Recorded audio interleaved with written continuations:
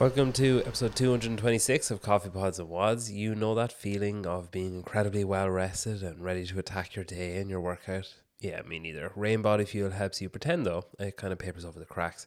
Whoop sits on your wrist and quietly reminds you that you're fucking your recovery by not going to bed early enough. Or you could, I don't know, listen to it and improve, I guess, apparently anyway. Join.whoop.com/CPW to save and join the club using com-CPW365.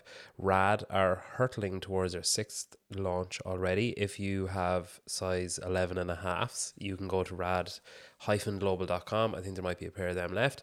The Hybrid Academy have a warehouse of stock waiting for you at the hybridacademy.store, and you can use pod 10 for money off. And they're launching their athlete support t-shirts and crop tops on Friday.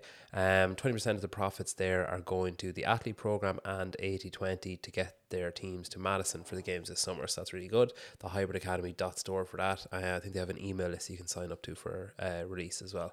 Today's guest is Andrew Hiller. We chat about semi-finals, athletes, reps and no reps, CrossFit HQ, power, vigilantes, and enough other stuff that I've forgotten half of it. Enjoy, listen, share and tag.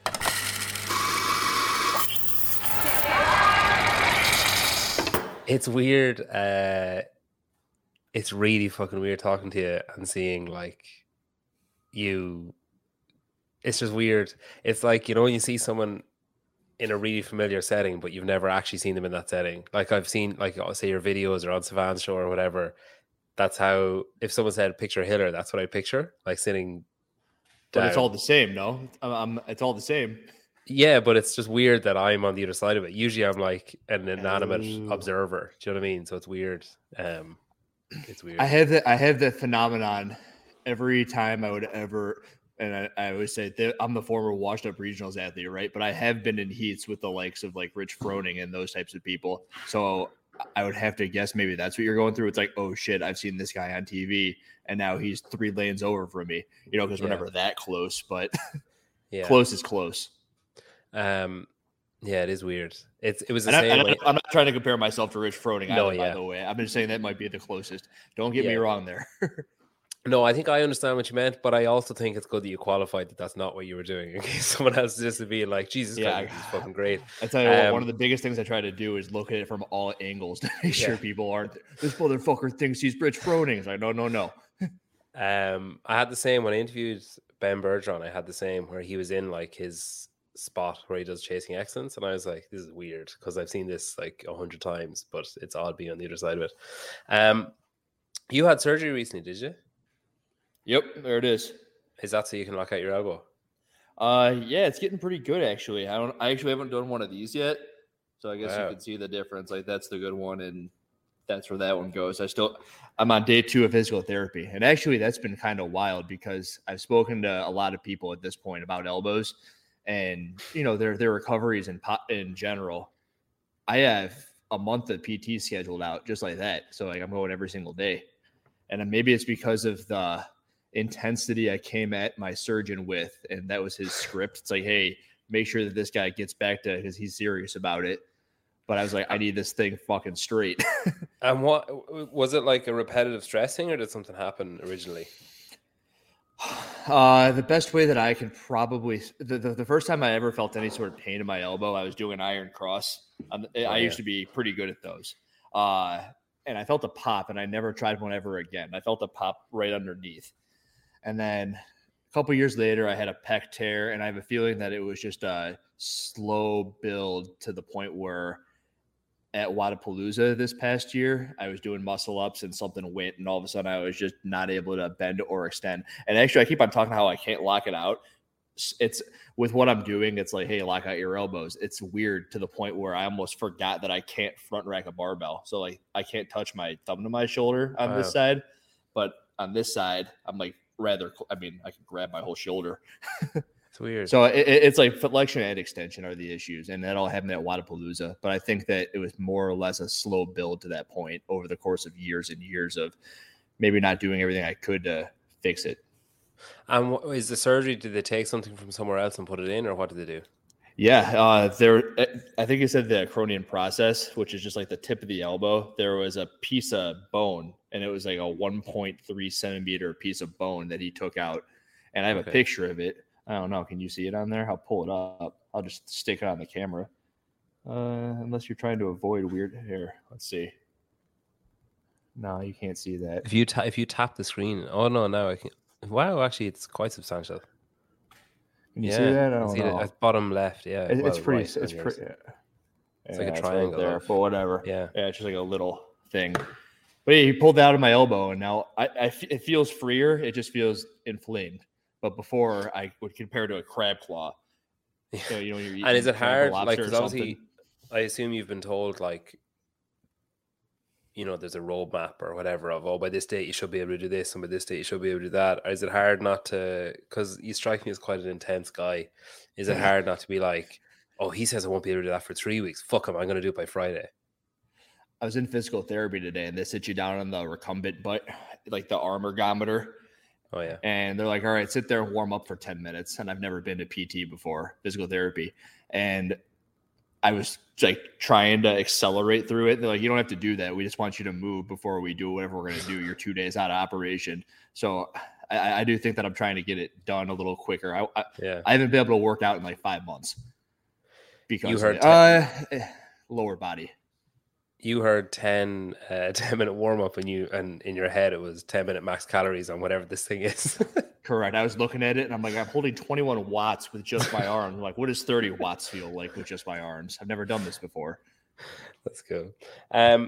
So most recently you've been on. Well, best luck with your recovery, first of all. Well, most Thanks. recently you've been on Savann's show, and you did all the say this past weekend. So like Strength and Depth, Atlas. You did all those, and I think you did all the weekend previous as well, didn't you? Have you done all the semi-final ones? I did all of them. Wow. Yeah. So we would do like, I think we did 4 on a single Friday, but we did 3 Friday and then anywhere from 2 to 3 on Saturday and then 2 on Sunday. So that it was pretty. I kept telling people I couldn't do anything. I'm like, I got to be on this show. Well, not only you have to be on it, but you also have to watch everything that's going on because you can't go on and be like, I don't know, I didn't see that. My fiance was getting a little like maybe agitated is the way to put it, but she also is understanding. I'm like, I got to sit here. I got to watch it. She's like talking. I'm like, I got to watch. I got to know what I'm talking about. I am literally becoming an analyst. If I don't watch this, then I look like a fucking idiot when I'm talking on the Savant thing. I don't want to look like an idiot. So I got to watch. I got to know what's going on. She's like, do you want to go do this? I can't go do this. I have the podcast here. I got this. I got that. Taylor Self actually did the most important thing, which is he road mapped it all. So like you could see when things were starting, when things were finishing. It was very, very important. Yeah, he's great. He's the man. Oh yeah, he's a cool guy. I was supposed to have him on, and then he pulled out of Mac, was he, or Syndicate, whichever one he's doing, because he got injured. And he messaged me saying, "Oh, I can't." He was like, "I don't know. I still don't know what I'm thinking, so I don't want to talk to anyone because I don't know what I'm thinking." And I was like, "Oh yeah, no problem. Like, let me know when you want to talk." I must get back to him actually because he'd be good. Taylor's the man. Yeah, he's smart too. Yeah, like that was one thing I was going to say. So like, with all the semifinals ones, it's kind of like it's funny because I think, okay, I've told you this before. Say it. What do you got? I've told you this before. This is how we first started talking. But I think this is going to be the same for a lot of people. I don't mean any offense by this. Send me away. I assumed you were a total asshole. Like I assumed you were just an absolute dickhead. That you were bitter over what I now. If I'd known what I know now, then I would have thought, oh, he's bitter over his elbow and he's just pissed off and he can't do it and he's never going to make it. So he's trying to rip down other people that are making it. And he's just like fucking the CrossFit Scrooge McDuck up in his tower, pissed off at the world and bitter. And I think I would need to be loaded to be Scrooge McDuck, right? And I assumed that for a long time. And it's funny because I assumed that without ever actually listening to anything that you said, or like all I saw was the headline, and then I was like, asshole, and like just went off it. And then I remember talking to other people saying like, oh, that guy's an asshole. And then in hindsight thinking like, how did I form an opinion? Like it was totally baseless. It was just all assumption. And well, we all know what assumed it. But it's when you started going on Savan. I remember the first time you were on Savans, you did like a drop in for like 15, 20 minutes or something. And I remember thinking like, no, okay, I'm not listening to that because no. And then he had you back on and I was like, all right, there's obviously something here that I'm not seeing.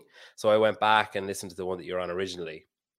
And I'm so glad I did because like that's a really difficult scenario to drop in on, to something that's really successful, someone who knows like a lot about a lot and who's good at getting like, you know, deep into people, metaphorically. And I was impressed with how you handled yourself, and I was impressed with like the stuff that you were saying. And then I was like, okay, like, you know, I'll give him a chance or whatever. And then you're on it again, and I was like, and it's been the same since, especially through semifinals. Like I've been absolutely blown away by like two aspects. So one is how much stuff you know about the sport of CrossFit, where I can't remember the exact question, but Savannah asked something and it was like, I remember you saying like, oh, well in 2016, but there was like no gap between the question and the answer. There was no like, you know, it's not like you're like, oh, let me talk to Taylor there and let me have a look. It was like he asked a question to the general group and you were like, well, in 2016, such and such thing happened. And then there's another thing about equipment failing. And you mentioned, you equally impressively said, oh, I don't know. And you were like, off the top of my head, I don't know. And I was like, that's almost more impressive than saying, oh, in 2016, such and such a thing happened. Because the easy thing to do there is to blag or to like bullshit your way through an answer just so that you sound clever. But I think the real clever person says, I don't know. And then you came back in the next episode and you were like, oh, that question you asked me earlier on, and you had like 7 examples. So there was a lot to be impressed by there. But I think it's one of You're making me get all warm here. You're making me nervous. You're like, oh, he's on to me. But it's one of the rare occasions where I think I've been proud of myself for changing my mind. It's like for being willing to change my mind on something. Because the easy thing for me to do there the whole way along would be to consistently be like, no, he's an asshole, and like not delve any deeper. But I'm glad I did, because you're seriously fucking good at what you do, and especially considering this isn't what you do. Do you know what I mean? Like it's not like you studied statistics or studied like, you know what I mean? You're a coach, a former affiliate owner, you're a former athlete, hopefully future athlete again. You like the sport, but you found ways, and we'll get into all the types of videos that you make and stuff. But just from the semifinals perspective, I thought it was really impressive what you did, and what you all did, because it was remarkable insight that I think would have been easy for, say, people who don't know the sport, who are like, you know, the Fairweather fans who know like maybe 5 athletes or whatever. They could look at that show and be like, who the fuck are these guys, and not listen. But like anyone who tuned in gained a better understanding of like what it's like to compete, what it's like to coach, what it's like to program, and what it's like to be behind the scenes from the 4 to 8 of you that were on that show at any given time. And I think it's remarkable what you did. Thanks. I don't know how to follow that up with anything other than thanks. Yeah, I'm going to just click end broadcast there. That was good. Thanks. No, we're done.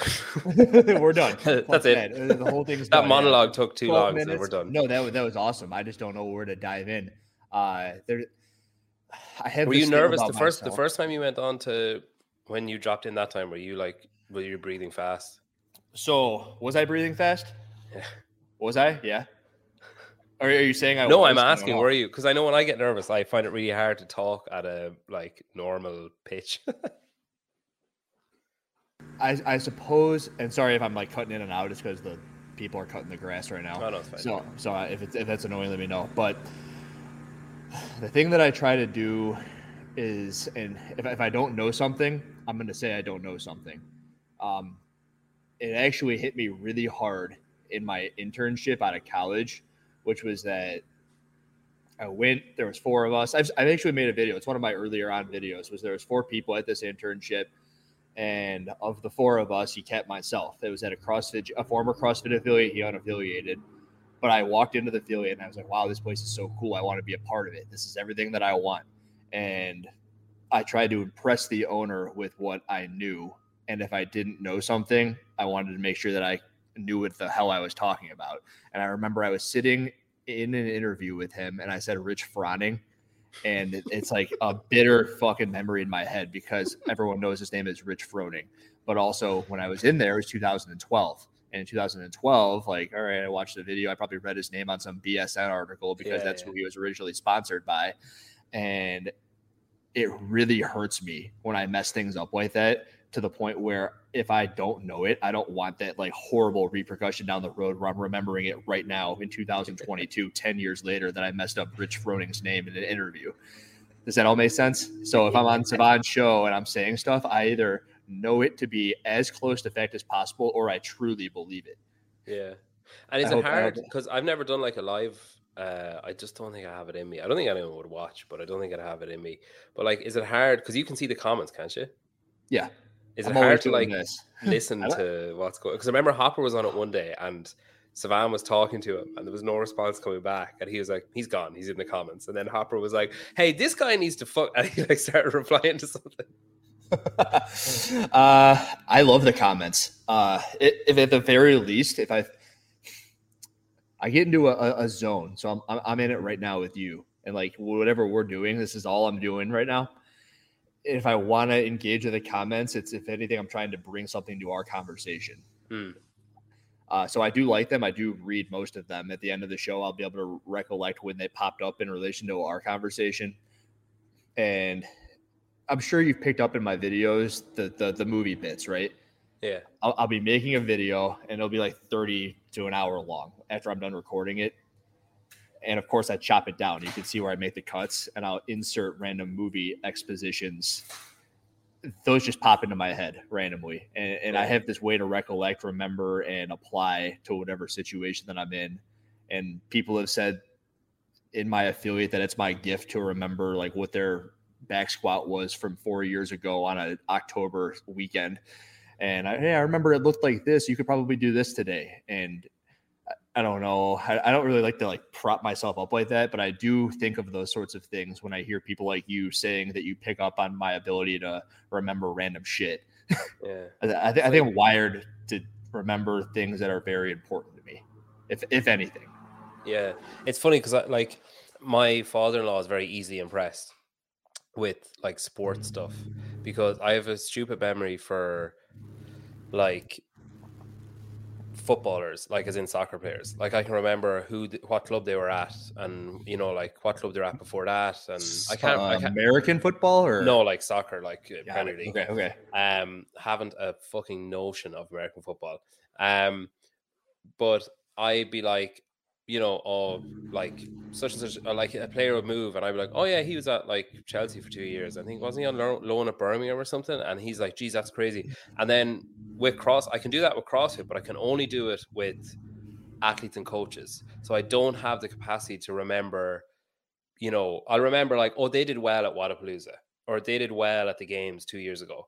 But what I'm really good at is the people side of it. So I can say like, oh yeah, like Katrin was with Ben and now she's with Yami. And before, you know, like I can remember that kind of stuff. I don't know, maybe because the relationship side of it means more to me than the winning or losing side of it, I guess, or something. I don't really know why, but yeah, it's crazy. Like you and Brian Friend, it's fucking. I actually really like having Brian on the same show as me because he knows way more about. The thing I always tell him is he knows how to pronunciate their names much better than I do. And then with that, he also usually knows the tidbits that I don't know about, the athletes I don't know about. I know what I know, and I like to refer to people like him when I don't know things. It's almost like you were saying, if I was on the show with Taylor and someone popped up, I wasn't like, oh, well, Brian would then be my out. I'm like, all right, Brian, please help me out with this. I don't know anything about so-and-so from the Netherlands or whatever. Yeah. I'd like to know more. The thing about Brian though, that's cool. So I was at Lowlands and he was at Lowlands. So first of all, he's really fucking tall. I don't know what I expected, but I saw him and I was like, geez, he's a fucking string bean. Tall. How tall is he? I don't even know. Definitely 6'1", I'd say. Like I was a good bit away from him, but he was relative to like the field of athletes, he was tall. How tall are you? Like I'm 6 on a good day. So he's a little bit taller than you. So you're 5'11". Yeah. I'm like 183, and I'd say he's like 187 or whatever. I don't know. You You're use talking feet, don't you? centimeters Yeah, now. you use Where are feet. you? You're in Ireland. Ireland. Okay, I didn't know Yeah. that. Yeah, Cool. I mistakenly assumed you use centimeters, but your feet. We got feet. You got them from the British, didn't you? Feet and yards and shit. And you I got kept my it. feet. I got my feet from my parents. That's I got all my I feet know. from a cobbler's. I know. So yeah, Cobblers. but Brian is really tall. That unnerved me a bit when I realized how tall he was. And then a few times before, so I don't know, I actually not really 100% sure what his job title was for that, but he seemed to be feeding like Chase and Mads, like, like, oh, keep an eye out on such and such a person in this heat, or oh, that person, whatever, did well whenever. I'm assuming most of that is done like before the competition actually happens, but he had like a headset and a mic, so I'm assuming that's who he's communicating with or whatever. Kind of like floor managing, it looked like as well. But between the heats, there's the corral area, and like people like Luka Jukic or whatever would come off the floor, and Brian would be talking to them for like 5 minutes, and then they go, and then someone else from the next heat would come, and he'd be talking to them, and I was like, oh yeah, like, because loads of times you hear him talking about like, well, he like, I remember at Wadapalooza he was on the phone to Savan, like doing video with Savan, and he was saying, oh, I was just talking to such and such, and it was so cool seeing that in person, that it's literally like that they're willing to stop and talk to him and give him time, when usually they're like, get the fuck out of my way, I'm going to get sick somewhere. But like, yeah, it gave me an insight into like how one of the ways he knows so much about all the people that he knows about. Brian doesn't know this, and I was at Wadapalooza last year. What was it, January? The last where I busted up my elbow, and you said you saw him on Savan going back and forth with whomever he was talking about, and I saw him there too. And I remember thinking the same, like, wow, Brian's a little taller. He's a little bit more slender than I would have imagined, and he's running around with his mic, and he looks like he's busy. He looks so busy while he's running around. Did you get the same impression? Yeah, but I don't know how he finds time to do all the shit that he does. Like, and just even the confidence to, like, first of all, I assume if you're working like essentially for CrossFit, it must be awkward, and for Morning Chalk Up, it must be awkward to be like, oh, I just gotta call Savan real quick. You know what I mean? Like, they'd be like, the fuck you do? Like, it's like, I don't know. I guess I can't speak very much to that because it's not anything that him and I have talked about. But I could imagine it would be awkward. Yeah, but I know, like, maybe Brian is also unbuyable. He does whatever the fuck he wants. Yeah, I mean, I'd say he's basically a contractor. I'd say he's his own entity, and then they get him. But like, Lauren Khalil is doing an episode with Savan, and she works for Chalk Up, so I assume there's not that big of a gripe either. Like, there's no non-compete there.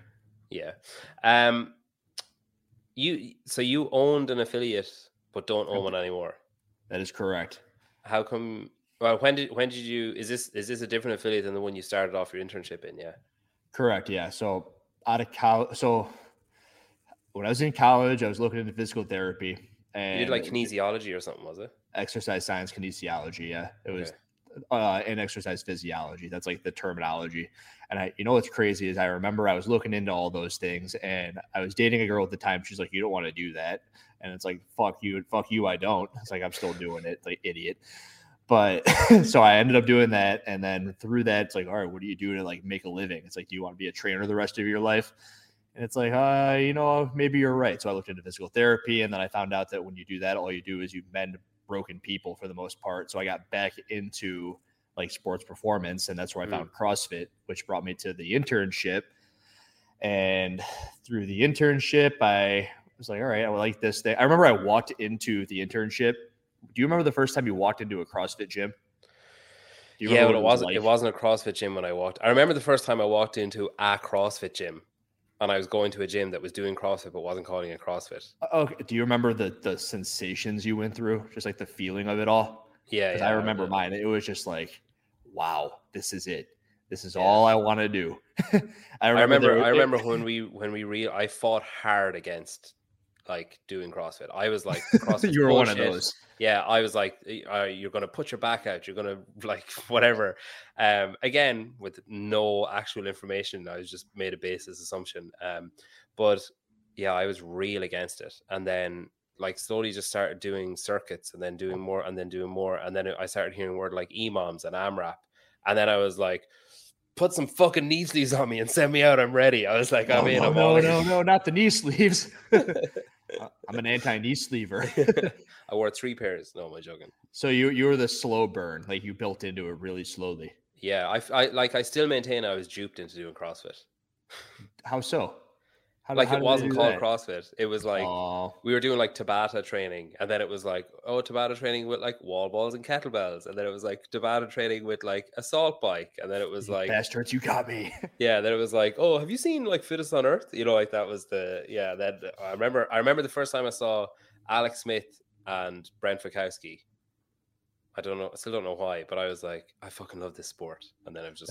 Was that probably 2017 documentary? Does that sound about right? 16 or 17, yeah, one of those, yeah. That was the year they were doing like the clean and bar muscle up ladder. I think that was a big Alex Smith year. Yeah. Yeah. I remember saying that year, oh, he's going to win it next year. And I don't know what happened since, but it hasn't. Yeah, I don't know either. I think he got sick. I don't remember. I tried to follow him a little bit. There's a lot going on over there. Yeah. So yeah, anyway, I just remember looking at that affiliate and just thinking that's all I ever want to do. It was so cool. Big open space. I remember they didn't have heat. It was the winter, and they had like those gas turbine heaters. Yeah. They had 4 of them like pointing into the middle of the floor. I just thought it was so freaking cool. And I went from there to kind of working for my level 1 at an affiliate that was right outside my college. So I did the internship, and then I moved on because he kind of packed up shop. The tale as old as time with the affiliates, I don't know if you've run into this, is that there's usually something that shuts them down. Yeah. And it almost always stems from the business owner either being stubborn or not having a business mind on their shoulders. They love CrossFit. They love CrossFit. They love to coach, and yeah. So yeah, this guy was a former like Marine man, stubborn, and he's like, "Fuck you guys! I don't care if there's mold under the floor." And then they kicked him out of the property, and like then he moved south. I'm not going to talk too much. He moved south where there's no mold. Yeah. There's no mold in the south, right? So then I went to another affiliate. I picked up my level 1. I worked for it, and then I ended up getting picked up by the affiliate that I ended up being co-owner at. As he was looking for someone to pick up like a full-time sort of gig, and I was just coming out of college. And he also, the owner at that time, I think he saw that I was into the competitive side of it, as was he. And it's almost what he was trying to do with his affiliate was he wanted to have a competitive edge on it, which I don't really agree with. But over the course of the years that I bought into the affiliate half a year later. And over the course of that time, I saw that there's a huge benefit towards like molding the elite community the elite people with the community. And I don't think if it were for me coming in there, that would have ever happened at that affiliate. Because up until that point, all I ever heard was that they were sitting over in their corner doing their thing, their own special programming. And I'm sure you've heard those stories before. But I ended up taking over the programming. I ended up taking over just about every role you can take over at that affiliate, with the exception of answering emails, because that's what my business partner did. He answered the emails. Sorry if that's annoying. Do you hear that? Oh, no, it's fine. Don't worry about it. Okay. And I made it a very big point to try to make everybody work out with everybody. Give me a sec.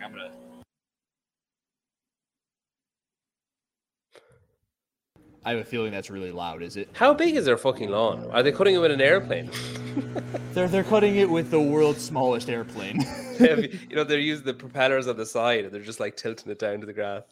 I swear to God, we moved in here 3 years ago, and there hasn't been one day where there hasn't been something going on here. You know what you should do? You should get them. I'm already in the garage, all right? Like, leave me alone. You can get those Roomba, but for the garden. The grass. It's like a robot lawnmower.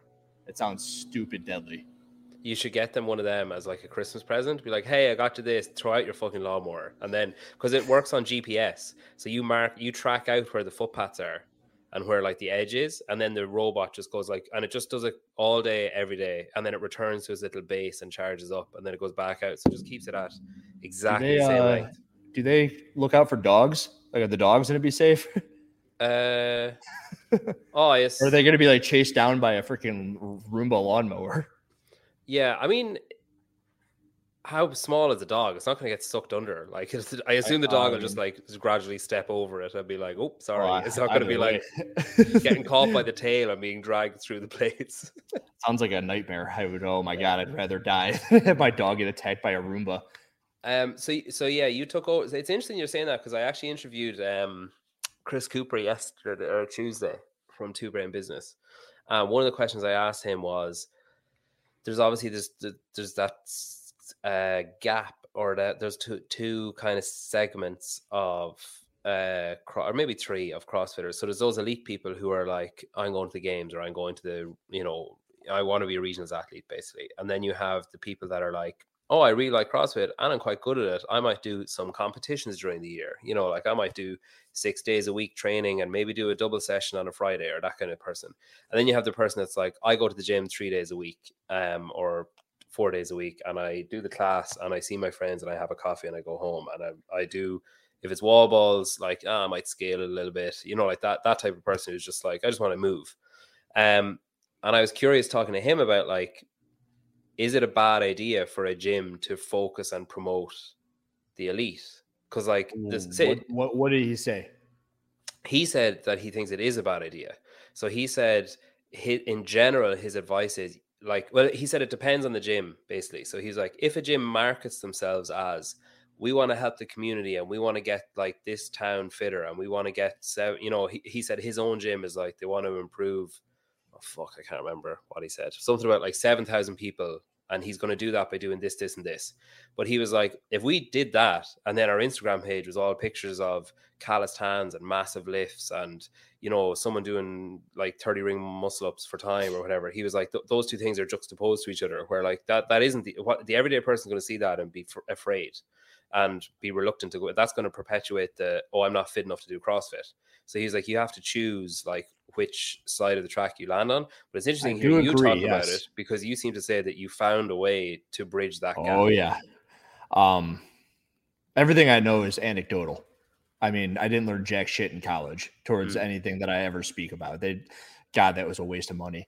However, and I don't know how that goes over where you're at, over in your world on the other side of the ocean, but it was a waste of money. Most of education is a pile. I'm a teacher, and most of education is a pile of shit. Like, someone said to me the other day, we were doing, I can't remember what we're doing. Oh, we were talking about PE, like phys ed, and I was saying how scary it is that the kids in class, like in my school, I teach like elementary school.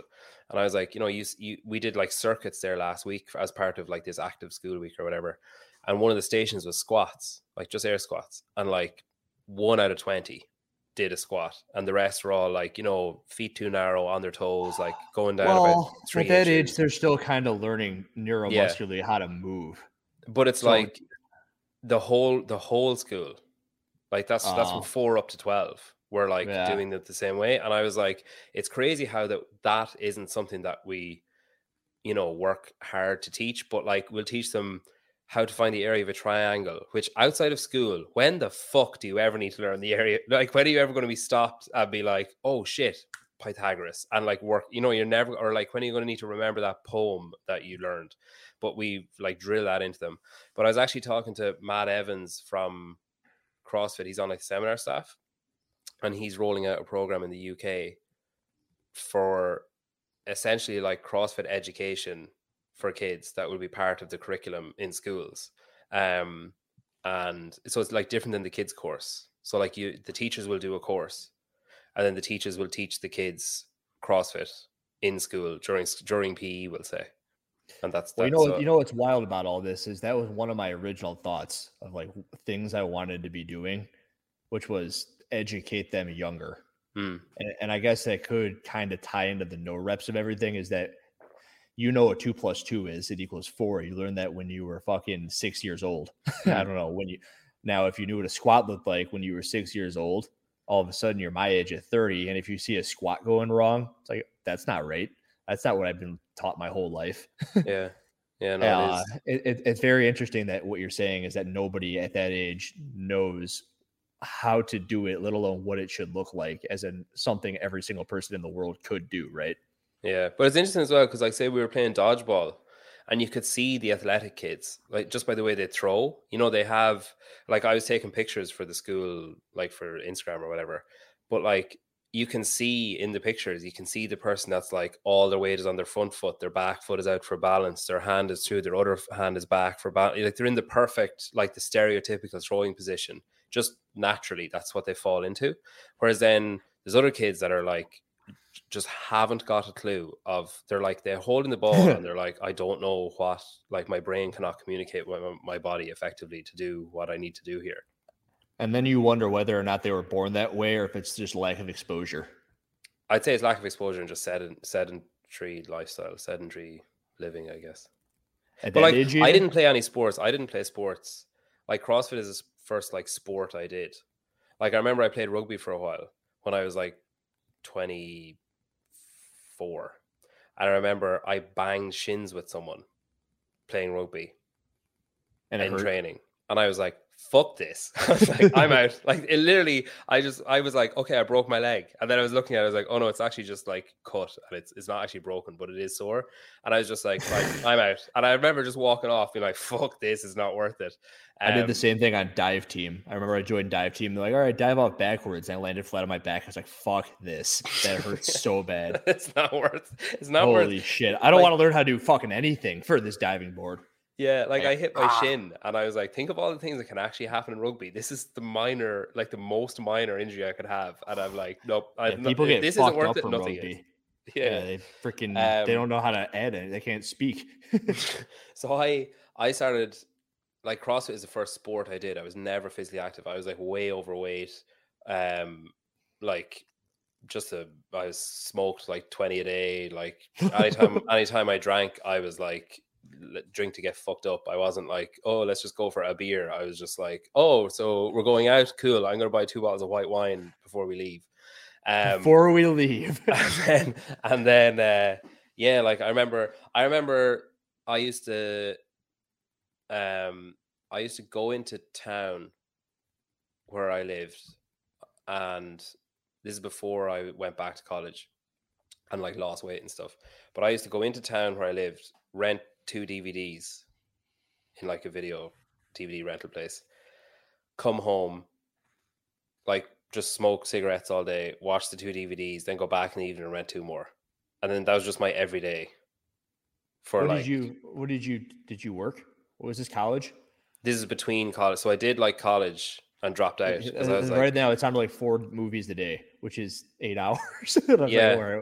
Sometimes, no, I didn't work, but sometimes they had like now it's so funny looking back at it now. I kind of feel like it must be the same for like bakers or like someone who owns a bakery. When you see someone coming in and you're like, I wonder, should I tell them to fuck off? Like, should I step in? like, is it my job to say like, no, come on, you've had enough? Like the guy in the DVD shop, should he have been like, are you sure? Like you've had like you walk into Blockbuster, it's like, all right, man, I'm cutting you off. This is your 30-second. This is your 30-second DVD this week. Are you sure? Are you sure you want to do this to yourself? Oh my god. Yeah, I kind of think the same about bakeries. I wonder, should the bakers be like, oh really? Like, oh, you've had a lot of donuts this week. Maybe do you want to just have a coffee and nothing else? But yeah, I was a mess until I met my now wife. I was a mess, like with health wise. So I'm undoing a lot of stuff, but I don't know how we got onto that now. Sorry, blending the elite and the community. Oh yes, yeah. Yes. Sorry, fucking hell, that was a tangent and a half. No, it's all right. Tangents are good. I'm not very accustomed to tangents. I usually have a one-track mind, so tangents are good. But as far as the affiliate goes, I think I've listened to a couple of Chris Cooper segments, and I think I know where he's coming from with what he told you. But there's really only a couple of meso systems you can have within a gym. Did he bring that up? Like you can only have like a certain ecosystem. And I think it's like a 150 to 200 members is ideal for like your community. And you can kind of shape that however you want without it reaching to be a 600 person or affiliate. And then all of a sudden the entire structure changes. I don't know if that's spot on or not, and I don't know if that was Chris Cooper. Maybe it was one of those other like gym mastermind. By the way, those gym mastermind things, like fuck those. They piss me off so much. Like, I do they like come the from a good place, but they're I do so like the bad. two And brain businessman though. I'm not talking about Chris Cooper. He's awesome. Yeah, because I I think should say that. his is like, I find his particularly impressive just because of the pool of information. And he was like, we have people, so we might. Oh fuck, that episode isn't out yet, and I'm ruining it. But anyway, No. he Well, let me just say this then, is that I really like Chris Cooper, and that since all this has been happening, I've been getting a lot of Facebook messages, friend requests, and every single one of them is like, hey, we saw that you're into the fitness business. Let me help you grow your business. I'm like, fuck off. And it's like, I'm sure that you've seen him in the CrossFit space too, but that does not apply to Chris Cooper. He was like, we have people. So say you own an affiliate and I own an affiliate and like two other guys, and I'll say to him, hey, I'm doing this like fucking, I don't know, thing on Fridays that's really good for business. Like it's business is booming since I started doing it. And he'll be like, okay. And then he'll check back in a couple of weeks. And then he'll say to you, hey, this guy Peter's been doing this thing on Fridays. Will you do it the exact same way he's doing it? Here's what he's been doing. Here's how he's been doing it and when he's been doing it. And then he'll leave us both alone for like 3 months. And then he'll come back and be like, well, what happened? And I'll be like, yeah, business is booming. You'll be like, well, fuck, I don't know what changed, but business is definitely booming. And then he'll try it with another couple of people in the exact same way. And then if it works for everyone with no like anomalies, then he introduces it to the whole crowd and says, these guys have been doing this. They've done it for 4 months and it worked really well. You should try it. I think that's really cool. Trial and error, right? Yeah. But instead of just saying like me saying, hey, I'm doing this thing and it's working. And then he goes, okay, hey, everyone do this thing this guy's doing. Like, or, you know, like only accepting information off certain people. I think it's a good way of, you know, like kind of testing the data, I guess. I've never seen a bad piece of information put out by Chris Cooper. And I actually think his website is awesome for someone looking to open up their own affiliate. Everything you need is right there from what I've seen. Yeah, no, he's a cool guy. But as far as meshing everything together, my ecosystem at my gym of the 150 to 200, I felt like it marketed itself. So where someone like that would say it's scary, you put up pictures of so-and-so doing 30 muscle ups or cleaning however much weight, and it's like, oh, that's intimidating. The marketing comes from the members who are working out with those people. They'll bring in their buddy and say, no, it's not really like that. You got to try it out, because it's all about then grooming the coaches, creating the atmosphere for everyone to feel comfortable the second that they're in there. And you want to make it so comfortable and so awesome that they want to bring people into that atmosphere. And then it just churns and burns at that point. Yeah. That's what I saw up until fucking COVID. And is COVID why you got out? Large part, yes. It's a huge part to do with it. Yeah. I the best way that I can put it is I can no longer deal with the opposing sides. You sit there and half the place is telling you that you should be masking everybody or you're going to kill everybody. And then the other half is saying, if you mask us, what the hell is wrong with you? Have you not read anything? It's like, I just want to work out, guys. And I just want you to work out. Like, what's going on? Yeah. It's the same. Like, it's the same in teaching in a way where like the parents are the hardest part of like the other adults are the hardest part of the job. Like the kids can be tricky, but like, man, getting an email or something from a parent, you're just like, oh, fuck's sake. Like, you know, like, and it's always just like, why didn't you just go for a walk before you sent this email? Like, or why didn't you just like vent a bit more to someone else and then not send the email at all? Like, you know, it's hard. I think as well, the thing is, and I'm sure it was the same for those members who are saying on both of those sides, like they probably think the other side doesn't exist or that it's the smallest minority, so that like, you know, well, obviously everybody thinks the way I feel about this, so ergo that should be what's done. And you know, it's a hard one to break, I guess. It's very similar to politics, and in that sense, like I don't think anybody knows in the world what my political side is, if I even have one. And apparently that also becomes an issue at a certain point, like not having a side. I'm like, guys, I don't give a shit. Like, just let me like live. All right. I'm going to go live in a freaking cabin in the woods and no one can tell me what to do. And all I want is food and water and exercise. Like, what's wrong with that? It's like, well, you got to care about this. And I'm like, no, I don't. Leave me alone. That also happened with COVID. It's like, if you didn't have an opinion, then all of a sudden you were also in danger of, for whatever the hell. It was not fun. Yeah, I had like Jordan Syed on this week now, like yesterday. And I got like a good few messages off people saying, why did you have him on? He hates CrossFit. I was like, I couldn't give a fuck. Like, I don't give a shit what he likes or doesn't like. It was a good conversation. I enjoyed his company, like, you know. And I gave him opportunity to say, like I said, "Oh, have you ever done CrossFit?" And he's like, "No, I haven't." And then I was like, "Oh, you should. Where do you live?" And he's like, "Dallas." And I was like, "Oh, go to Chase's place. Go down to Big D." And I sent him like the location, like on Instagram or whatever. And like he was like, "Oh, cool!" Like you know, he's polite about it or whatever. Like he had ample opportunity to be like, "No, Cross is a piece of shit," or like you know, like spew on it. And if he did, I'd probably been like, "Yeah, I'm just gonna like X out of this conversation." But like he didn't say anything. He was polite about it. So like, and it's just funny that it was like I was like, "Oh, here's Jordan Syatt," and people were like, "But he hates CrossFit," and it's like, right, what am I doing with that information? You know, it's just like that isn't. I don't know what I'm. It's just I don't know. It's like and like I don't judge the people for sending me the message, but it's just kind of like what do we just not talk to anyone at all ever who has an opposing view then who thinks differently? You just say like, you know, oh they don't exist, and you know it's just I don't know, it's odd. The messages received are always interesting to say the least, and you like to read them and you like to filter it. Maybe is the best way to put it. I'm assuming that's what you were doing as well. Like they're always in the back of your head, and there's always like a pooling of information. It's like some pulls you this way, some pulls you that way. Yeah, like I appreciate the messages being sent. I'm not against the people that sent it, and they've also in the past have sent like glowing messages about other stuff, and I appreciate them the same. But I remember, and I've talked about this before in another show, but like you, there's a guy like Blind Boy does a podcast here, and he said that you have to take compliments and insults the same. So he's like, if you're walking down the river bank and you meet a dog, the dog is a compliment. So he's like, you pet the dog and then you let the dog go on its way. He's like, because if you bring the dog home, now you've stolen someone's dog. So he's like, you can't bring, and you're going to get in trouble, and you're going to like trouble is going to follow you then because you've stolen a pet belonging to someone else.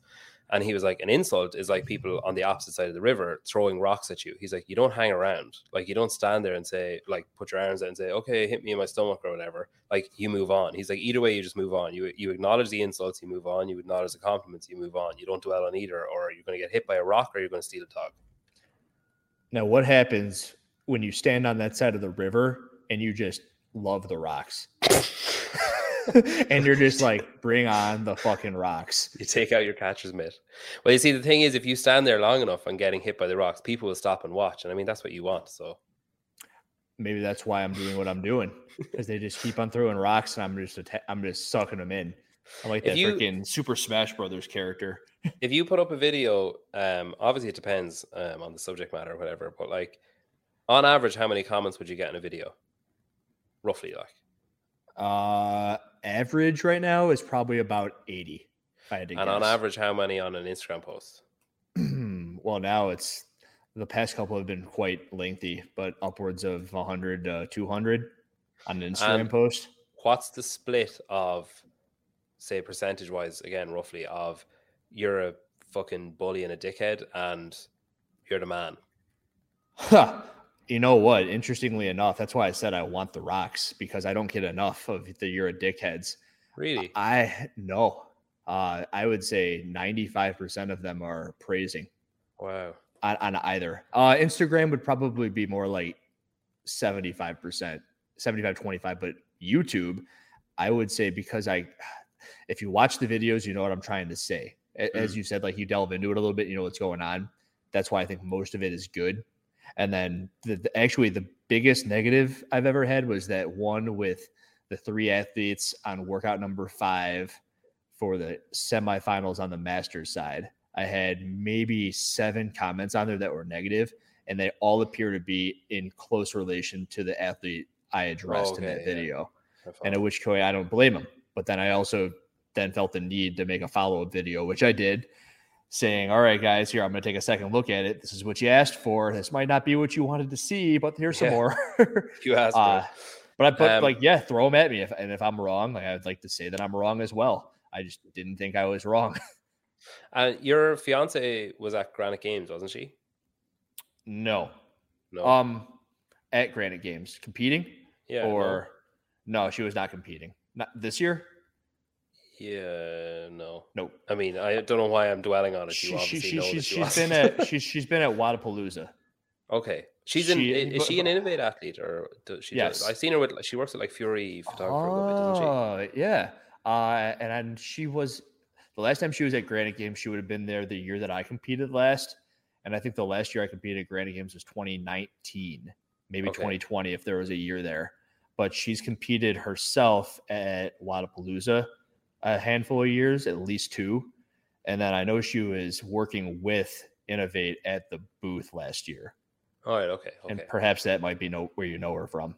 I think I've just seen her on Fury's page. Like Fury's the man.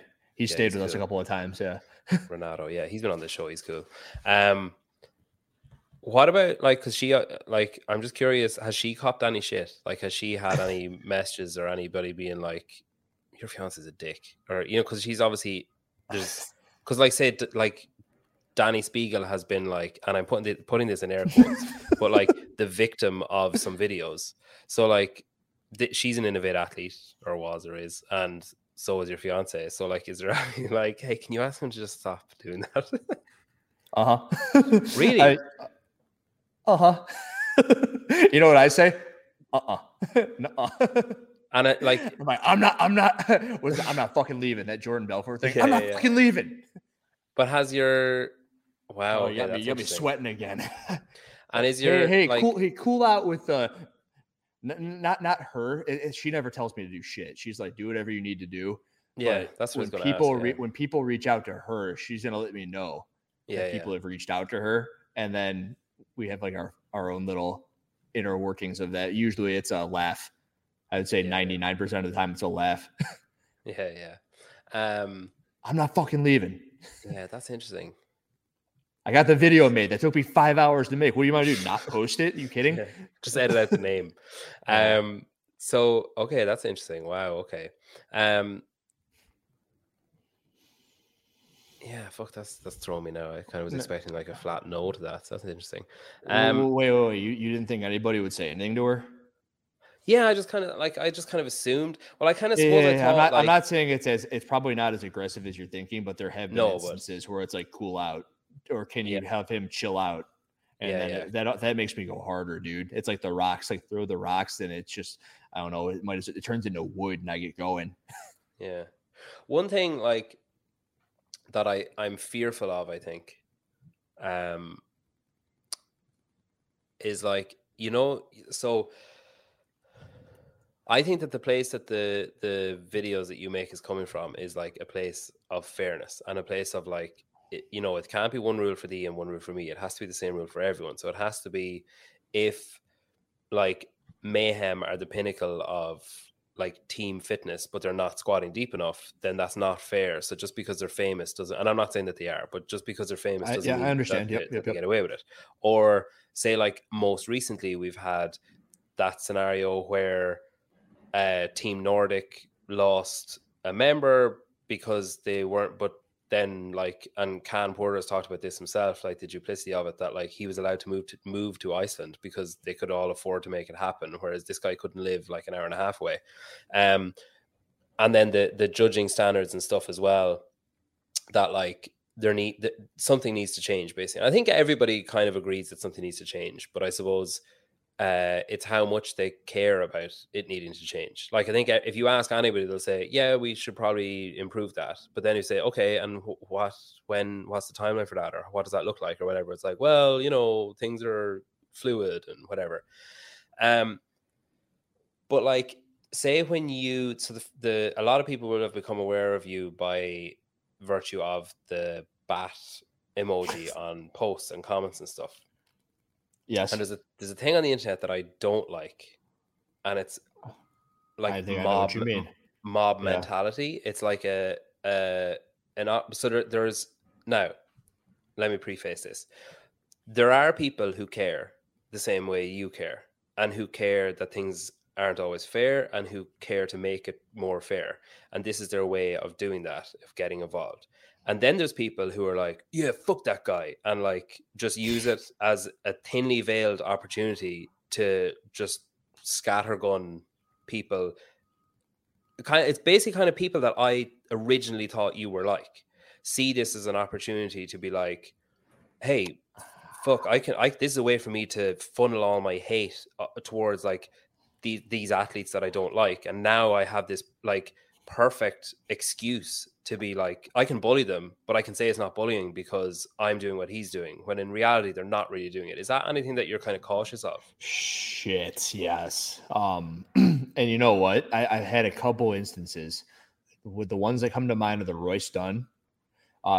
He was pretty vocal on a chat about me, and I'm assuming he came from a certain avenue that you were, which is you didn't know where I was coming from. He looked into a couple of videos. I made a video on him, which he thought was good. Yeah, like, he thought like a champ, in fairness. I tried, and then I think he also liked it, and since we've been on good terms, he shared it in his story. Yeah. So it's all good. And then I remember the first one of the rogue Turkish get up thing. Everyone's like, that's not Turkish get up, fuck you. So I tried to turn the tide on the people who were using the bad emoji the wrong way.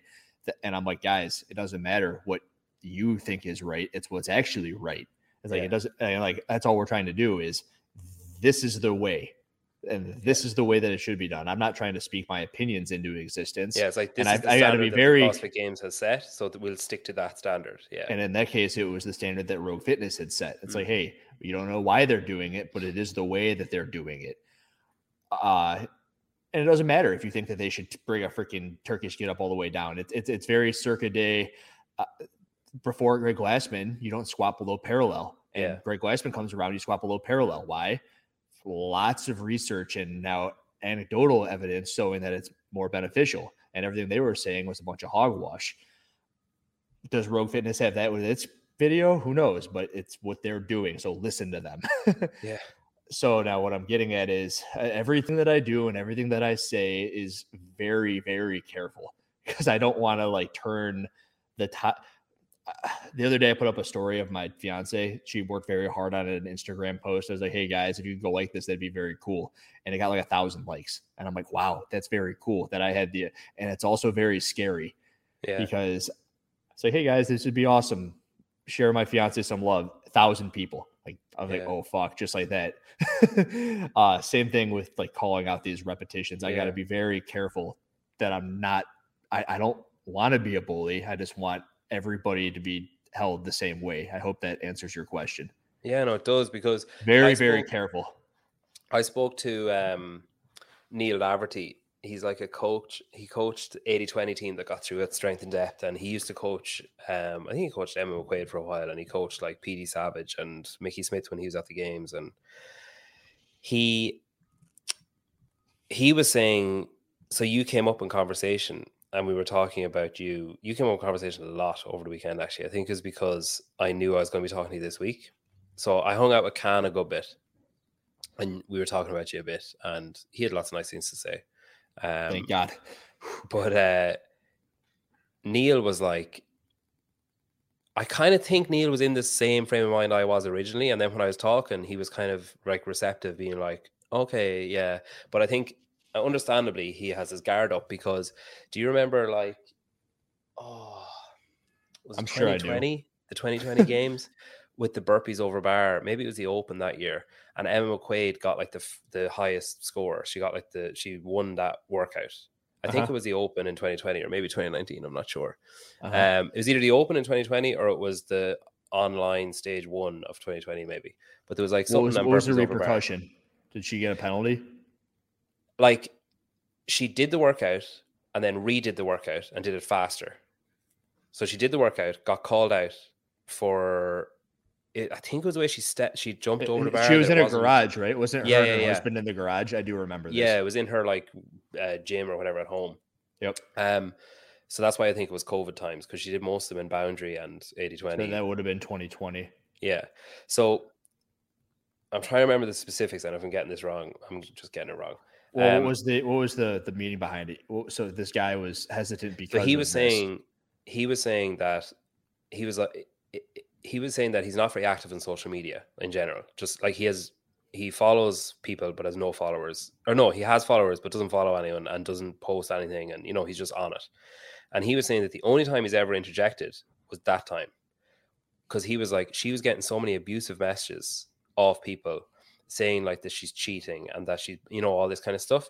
And he put out a thing saying like, and I think he was conscious of making it sound like the Brooke Wells thing, but he was like, she has the reps. Like, she's good for the reps. Whether you think she's doing a 2-foot takeoff or almost a 2-foot takeoff or whatever, she's capable of doing what she's doing, and she's capable of that level of fitness. So back the fuck off. And I think, she appreciated him stepping in or whatever, because it's so rare that he says anything on social media, I mean. But it got me thinking of like, if you, like, you mentioned that power, you didn't say the word power, but it is power to say, hey, can you go and like this? Like, I believe that if you said on your story, hey, can everyone go and follow my page, I'd be fairly confident I'd get a good few followers out of it. And that's power. Like, to be able to, a call to action like that that's actually answered is power, especially in social media nowadays. Hey, if we're talking Batman movies, you've seen them all, right? Christian Bale and Bane's like, do you think that money gives you power here?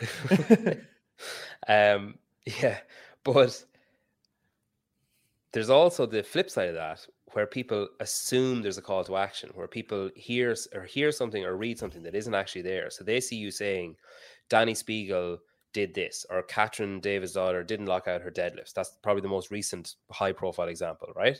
Which he didn't, and you could fucking see it from the far side of the floor. Like, I was down the very back, and I was like, oh god, like immediately I was like, man, Hiller's going to make a field day out of this. But then, and I'll also qualify something I said on my own page. I said, someone asked me about it, like, how bad was it? And I was like, oh, it was really fucking bad. I could see it. Are you talking about the deadlifts, or are you talking about the burpees?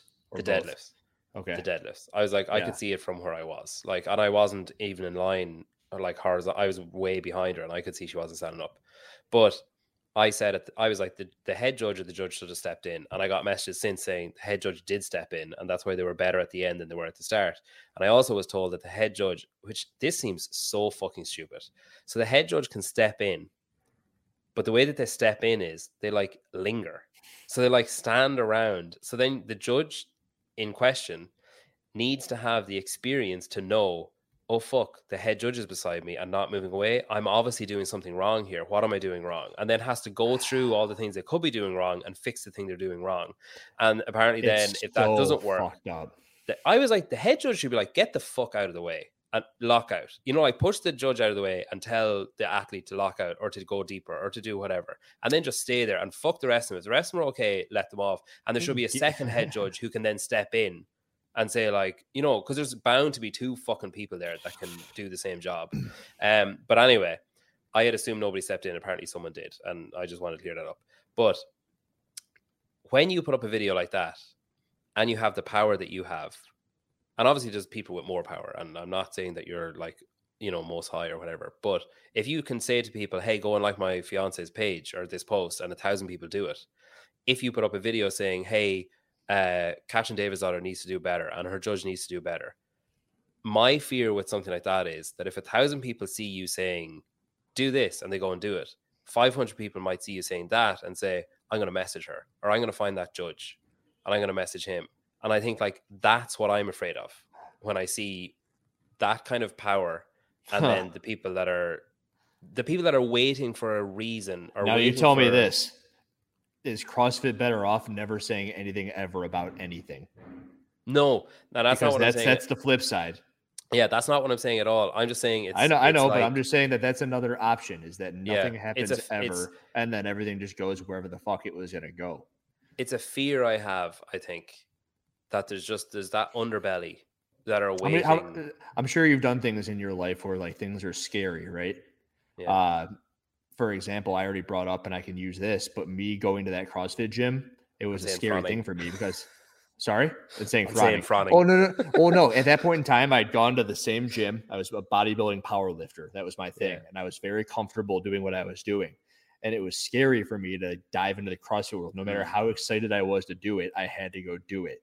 And leaving the affiliate, that was a very scary thing for me. And I'm like, I don't know what the hell I'm going to do. Like, I just told you, like, I didn't take college very seriously. I didn't learn fucking anything. What am I going to do? I'm an exercise guy. I'm not going to have an affiliate anymore. I guess I can train people. So I built out the garage, but that was scary. And every single time I put something on the internet, it's scary.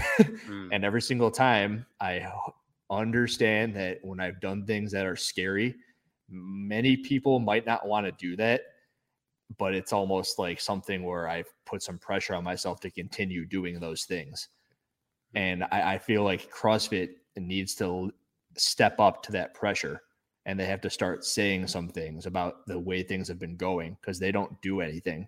They don't have a stance. They don't put themselves out there. They don't stick their necks out. And that's something that they used to do. And I know I kind of cut you off there, but does that give you a sense about how I go about these things? Yeah, no, I guess not once have I ever clicked the list button or the make this video public button and been like, this is going to be good. I'm usually like, oh fuck, did I say anything in there that's going to kill me? Am I getting canceled today?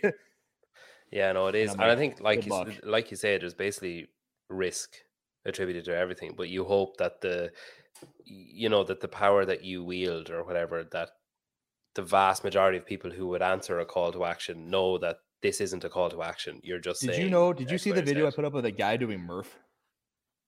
Oh yeah, he's like a PT guy, or he's like not a CrossFitter. I can't remember what he is, but yeah. I had that sent to me, and that would probably have to be the closest I've come to not wanting to have done something that I've done, because he deleted his Instagram. And I don't think it's up there anymore. And I was like, okay, maybe this guy was just doing it. But then I remember there are 10 separate slides on that post, and he wasn't doing it the way he was supposed to be doing it. Like, if you want to go do Murph, you do Murph. You do it with a couple of buddies. You hold yourself accountable. You run the mile. It doesn't matter how slow. You do the pull-ups. It doesn't matter how slow, but you do the reps. You do the work. You do it for Michael Murphy, the lone survivor, that entire story. We all know it. And he has 10 slides up on that Instagram post showing him from different angles doing different things. And you show that his like month progression into it. And when people do things for the wrong reasons, that's when I don't any longer feel bad about doing the things that I do. Because I really feel like I'm doing things for the right reasons. And I hope that gives you a little bit more insight into hopefully not mismanaging the power. Yeah. No, I think while he did it, I hope that he's not like doing anything bad over there, like behind his Insta. I hope he was just like, oh wow, that was stupid. I'm never gonna. Yeah. But I hope he still works out. I hope he's still healthy. I just hope he does it for the right reasons. Like, do you understand now, after you were just torched on the internet, why you should be doing Murph? Yeah. Katrin, do you understand now why you should be touching your fucking chest to the ground on your burpees and saying you're an example for every single little girl that's going to watch you doing CrossFit? That's the thing. Yeah. It's like there's going to be some girl somewhere wearing a David's Daughter shirt from when you won the games in 2016 being like, oh, this is what you do now? Like Danny Spiegel, people like you, almost 1 million followers on the internet. Same thing. Little girls everywhere. It's like, she didn't touch her chest to the ground on those burpees. And there's a half naked picture of you over there, and there's another one of you over there. It's like, okay, that's what we're gonna do. And I mean, if I don't know anything about that, but it's just like these are the role models. Yeah. Yeah. What about, like, say I have I remember hearing Fraser, I can't remember if it's in his book or in an interview, but I remember hearing Fraser talk about how he'd go, I think it was that kettlebell workout in 2019 with the rower and the kettlebell push press. Was that 2019? That was 2019, yeah, second cut. And I remember him saying how he went out and he asked his judge, he basically said to his judge, is this a rep? Like, he basically asked, like, he found what the line was. So he found what was deemed acceptable. And then that was his line that he took. Now it fucking backfired on him because he ended up like, he got no reps. Like, he obviously went too close to the line. But like, what about people who do that? What about people who say, who like go out to their judge and, you know, a professional athlete knows how deep a thruster needs to be. Like, they know what a thruster is, or they know what lockout is. But what about the athletes who go out and say to the judge, is this okay? And they're like just on parallel. And the judge says, yes, that's fine. Like, is the blame there with, because obviously, like, say I'm thinking of soccer again, where people, in inverted commas, cheat in soccer, where they feel contact and they go down to win a free kick or to win a penalty or whatever. Could they have stayed on their feet? Absolutely, they could have. But it's game management. It's like, someone just pushed me in the back, and they'll like fall over because it buys their team a minute because they have a free kick, or it gets them a goal opportunity because they get a penalty. And like in soccer, like, that's okay. people sometimes don't like it. People on like if it's the opposition team, you definitely don't like it. You get pissed off and you're like, this is fucking bullshit or whatever. Like in soccer, referees make mistakes all the time. They send off someone and it gets retracted the next week, or they give somebody a yellow card, or they give the free kick the wrong way or whatever. So when you transfer that over to CrossFit and you have athletes who are like, what's the line? And it's like, okay, I'm going to go as close as I can to that line without crossing it. Or you have judges who make the wrong call. Like where's the line of like, say for you, where do you think the line should be for the sport of CrossFit to be like, no, that's not okay, but this much of a kind of a blur is okay? Or is it like, no, zero tolerance? Drawing the correlation between other sports almost always kind of irks me, right? Because we're not trying to be like other sports. Where how can I attack this? And I mean, the closest thing would be like balls and strikes in baseball. And I would say most of the time they're close, but also some of the time they could go either way.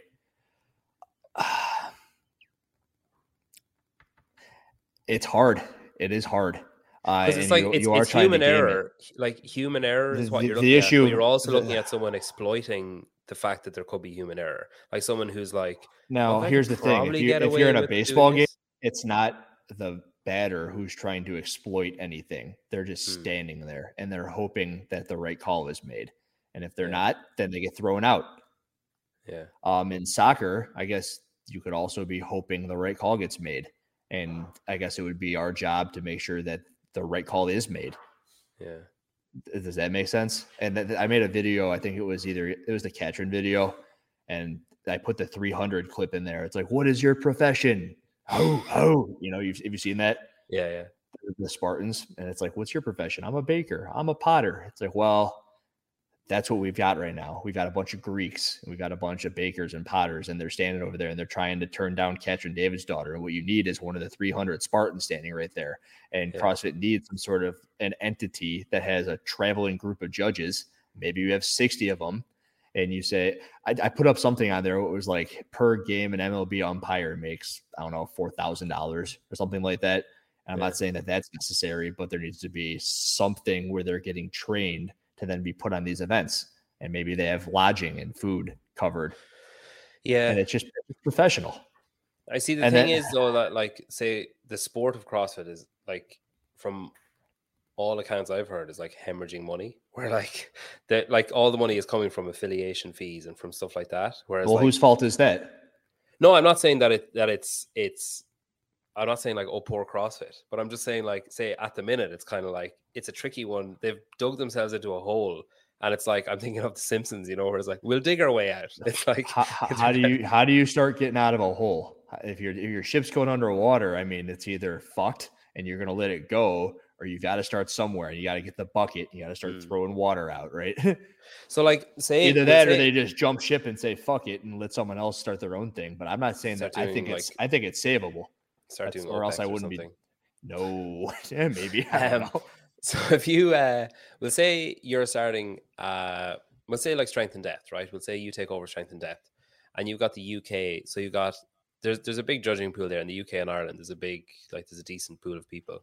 There's a lot of good judges as well, and you could go to, so this is something I thought of the other day, right? So you either have a vetting process whereby, because I know now the way it works is, have you judged before, and you fill in a form or whatever, and it's like, yeah, I've judged this, and then they say like, but my friend Dan wants to do it, and like, I'm good friends with him, I'll put him in. He should probably be in the community one, but fuck it, like, I'll do him a solid. And I know that goes on. I think everyone knows that goes on, and it shouldn't go on. But to avoid stuff like that happening, so one of the things I thought of, because I think professionalizing judging is just going to cost too much to do, like, just like that. It's just going to cost way too much money. And you're also, like, at the minute, you got volunteers. So the problem is, if you say to the volunteers for, say, Strength and Depth, it's on in June. Okay, in May, we need you all to come to a training day. And it's like, right, now I have to give up another fucking weekend to go to this. And like, you know, now that's twice now I'm doing that. Or you have the organizer has to go to other competitions and like watch the judges and poach and say, like, approach people and say, oh, okay, I want that person, and that person. Do you want to be taken seriously is the answer to what you're getting at. Yeah. Because the answer is they do want, or I am assuming they want to be taken seriously. And at which point you do that and you do that and you do it all, in my opinion. Yeah. And if you're hemorrhaging money, find some. Yeah. You get figure it the fuck out. Like, yeah, I kind of thought everyone, you've had a decade to do it. I've said that in a video. It's like you've had Yeah. 10 years to help figure it out. It's like, how long can you just expect to get free labor? But and there's surely still someone move up and up. like, say the CrossFit Games is on in Madison, right? They can surely say to all of the people at the semifinals, there's surely look at your dog. There's surely like a person they could talk to at each event and say, who are your best 4 judges? Who would you pick to judge a final? If you had a final now tomorrow, who would you pick? Send me those names and details. And then just do that for all the semifinals that we're on. And then they get picked. Like that. Do it in the same way that you qualify for the games as an athlete. You qualify for the games as a judge. Or else what they seem to be doing is using level 1 staff for the judges at the games, more or less, which is, there's nothing wrong with that. I've heard people say that's a bad idea, but I've never seen bad judging calls of the games, not like this. No, and it's also funny watching the games and being like, hey, I know that guy. With the exception of like the Camille debacle. I know I always got to like throw that out there. Someone's going to say, but don't you remember Camille's strict press in 2018? It's like, yeah, all right, whatever. Most of the time it's been better. And yeah, Savan got like his best piece of content ever from Camille. So I think he said that himself. Where she's all angry. Yeah. But yeah, I think like that was the 2 scenarios I thought of were that they approach. So like say Ollie that runs Strength and Death could approach Darina who runs Filthy 150 in Dublin, and could approach whoever runs like Castle Games or Arnold Strength or whatever and say, who were your best 5 judges last year? Can I have their name and email? And then email them and say, hey, you were recommended to me by such and such. Would you be interested in doing this? We're going to have a training day on this weekend. Come down. And then you know that you're getting people who actually give a shit, and you're not just getting someone who's going to be like, cool, training day, Strength to Death, and then go for the free sandwiches or whatever, not listen to anything. That sounds like a pretty decent vetting process. I like it. Yeah. Anyway, that's my input. No, I think that's a great idea. They can do the same thing in the North American continents, regions. And I think, I really think that, and of course, my opinion, it's always my opinion, CrossFit has to just do more. Yeah. And if I always just say, it doesn't seem like they're doing anything. And you're currently, from what it sounds like your idea was, putting it upon the event organizers, right? Yeah. CrossFit needs an organization of judges. And sure, maybe they can hire somebody to put them into the position that you're speaking of to then grab a field of people underneath them. But it's like, here's the top of the business and you structure it on down. Yeah. Yeah. It's probably not who's your head judge? It was Adrian Bosman. Maybe he oversees 4 or 5 judges on the various continents, and then they oversee 5 like the affiliate managers, like the country reps, except for judges. Exactly. Pay them, figure it out, get some systems in place.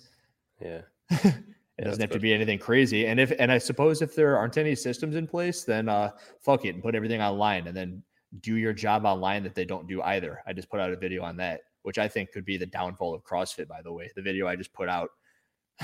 Oh, that was the one with CrossFit didn't learn anything. That one, is it?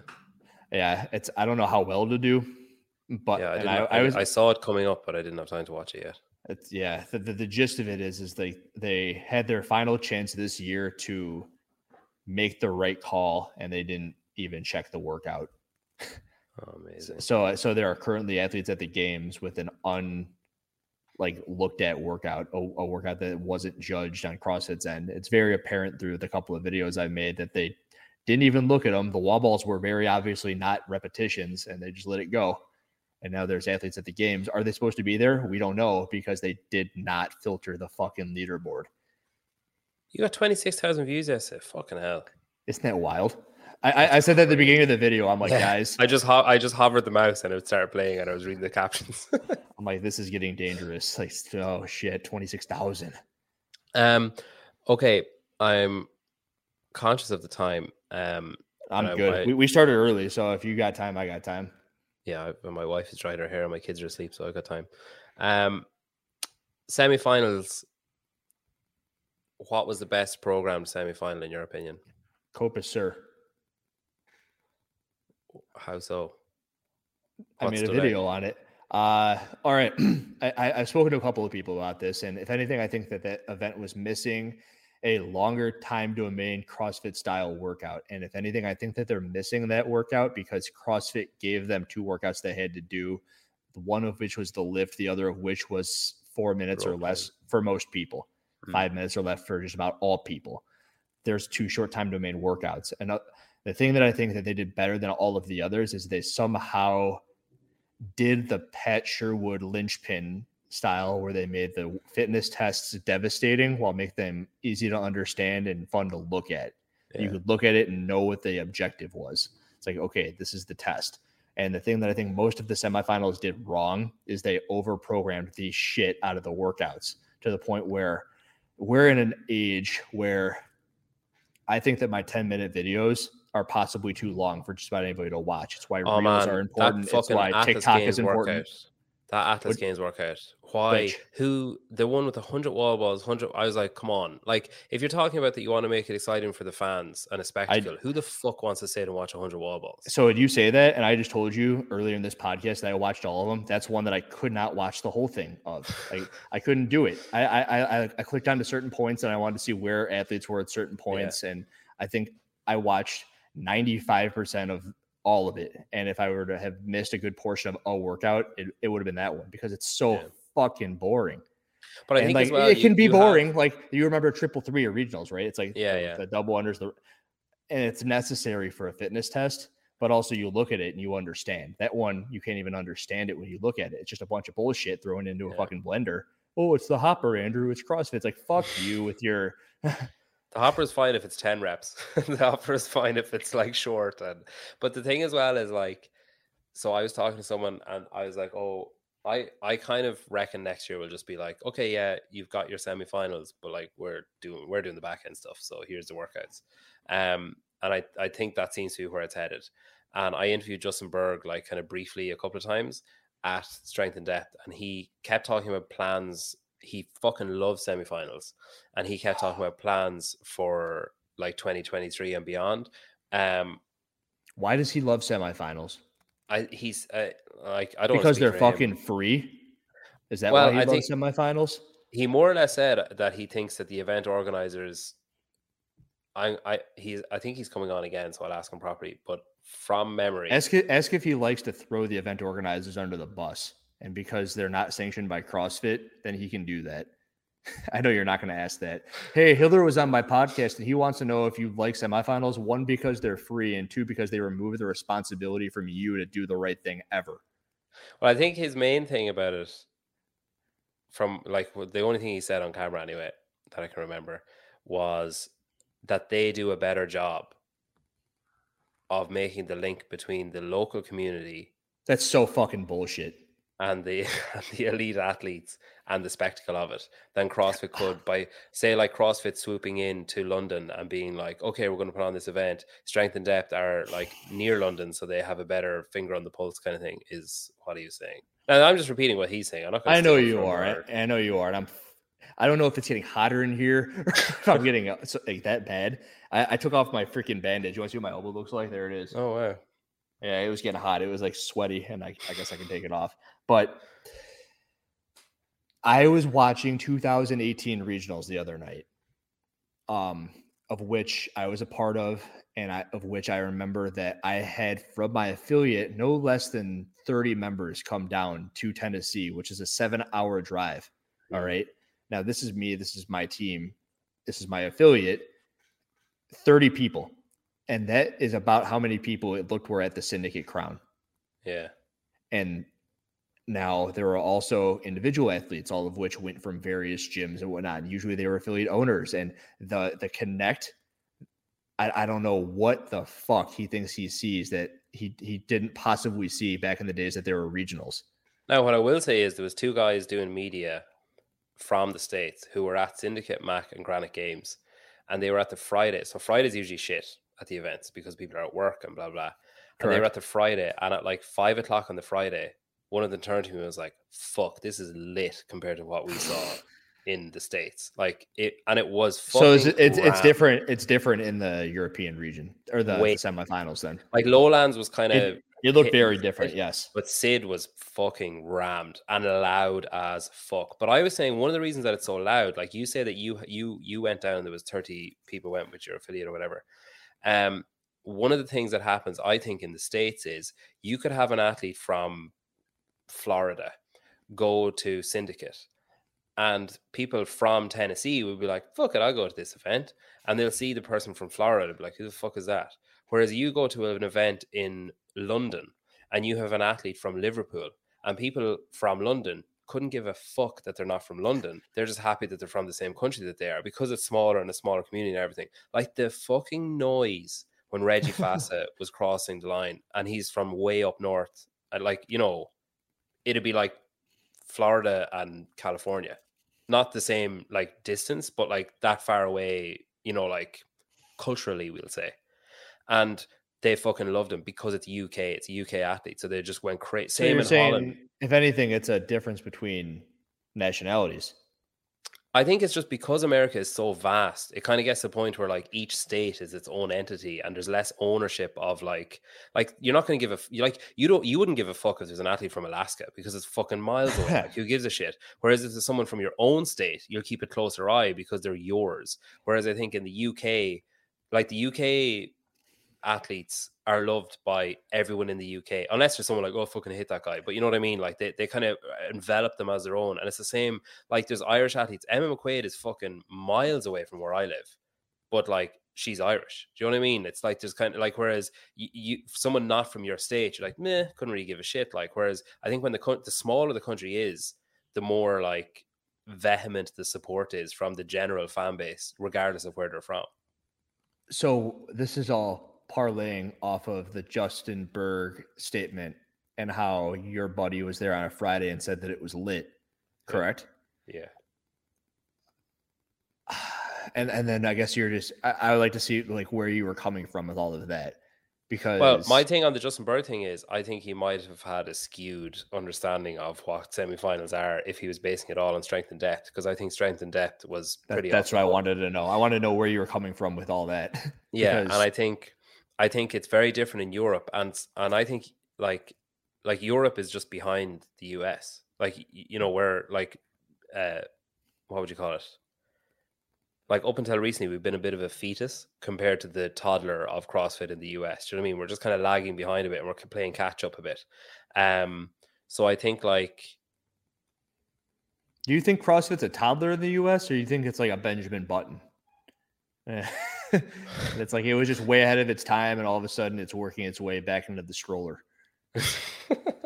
you understand? Yeah. No, I think no, I think it's just that I think Europe is smaller, and I do see what you're talking about with like those soccer games that you have over there, the football games you have over there. Yeah. They're packed, 100,000 people in a stadium. Yeah, and I'll never be able to wrap my mind around that because I'm not a big soccer fan. Like watching white ball get kicked around. Man United played Man City in some stadium in the States, and I can't remember how many, but it was like a stupid amount of people went to see it. Like it was like insane. Like, yeah, like we'd have matches in our national stadium for like GAA, and there'd be like 70,000 people watching a ball that you cannot see. Like it's hurling, so it's like a stick and a ball, and you cannot see the ball from, you know what I mean? You're like, where is it? Like you just see everyone look. Oh, you just watch where the players are looking, and you're like, okay, it must be over there somewhere. But yeah, I think CrossFit is just in its infancy here, and it's still playing catch up. And I think maybe we'll get to a point someday where if they're not from your town, you couldn't give a shit, or if they're not from your county in Ireland, or your, you know, like your county, and if they're not from fucking Yorkshire, you couldn't give a shit, or if they're not from. Do you think maybe do you think maybe they tried to skip a stage? Because from what you're saying right now, and I know like NFL, NBA, but you know LeBron James, right? Yeah. People are LeBron James, not personally, yeah, but you know of him. And there's people everywhere that like him and will watch him. And it's almost like CrossFit ripped out the affiliate structure that it was built upon, and they jumped into the world of the Catrins and the Brooke Wells and the Frasers Fronings and those people. And they're trying to prop them into the LeBron James light, maybe like a Tiger Woods sort of golf light, while we were still in a stage where we were still learning how to breastfeed. It's like, oh, no more bottle for you. See you later. Here we go. Yeah. You're out. You're 18. You're working. It's like, we're not ready for this. Yeah, no, it is interesting. And I think, one thing about Justin though, when I heard him, he was talking to someone else before he was talking to me, and it wasn't my conversation, so I'm not going to share what was talked about, but he talked a lot about affiliates, like a lot. And I asked him afterwards, off camera, I was like, are you ever tempted, like, you know, when that you have those press conferences with, like, say they had that one with Gabby and what do you call him, Guy, and Mal. Are you ever tempted to say, hey, could you guys just talk about the methodology, like, at some point, or could you just mention, like, affiliates, or could you? But then it's kind of like, it'd be so, he said himself, he's like, it would be so transparent. He was like, you know, like, Guy doesn't train at an affiliate, really. He trains in the barn. Now, he didn't say that, but like, this is what I took from what he said. Mal doesn't train in an affiliate. Like, they did some of the workouts at, I can't remember the name of the gym, but there is a gym in Vermont that they go to sometimes, but she doesn't train at an affiliate. She doesn't do affiliate programming.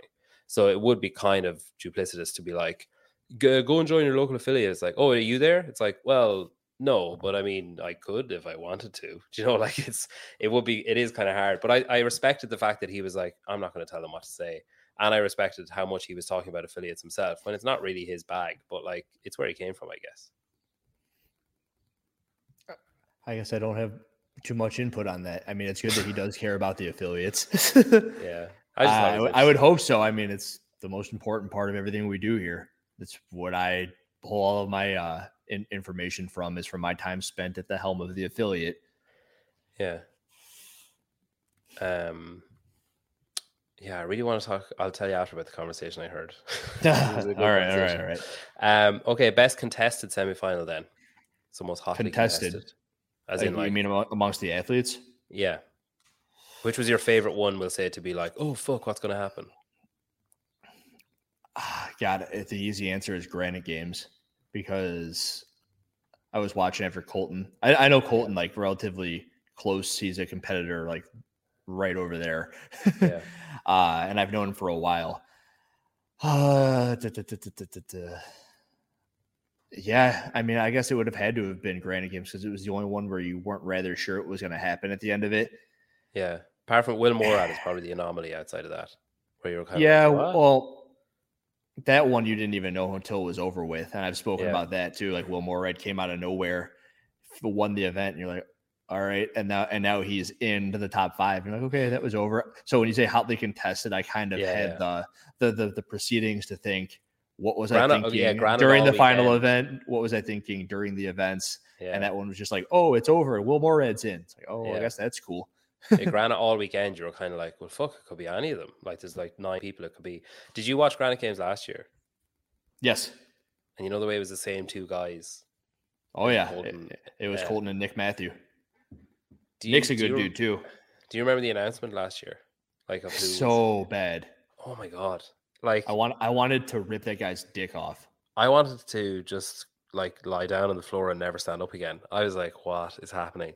I was talking to someone about that recently, and I've like felt sick reliving the moment. But then the same guy was doing it this year, and he did it at Mac and Syndicate, I think, as well.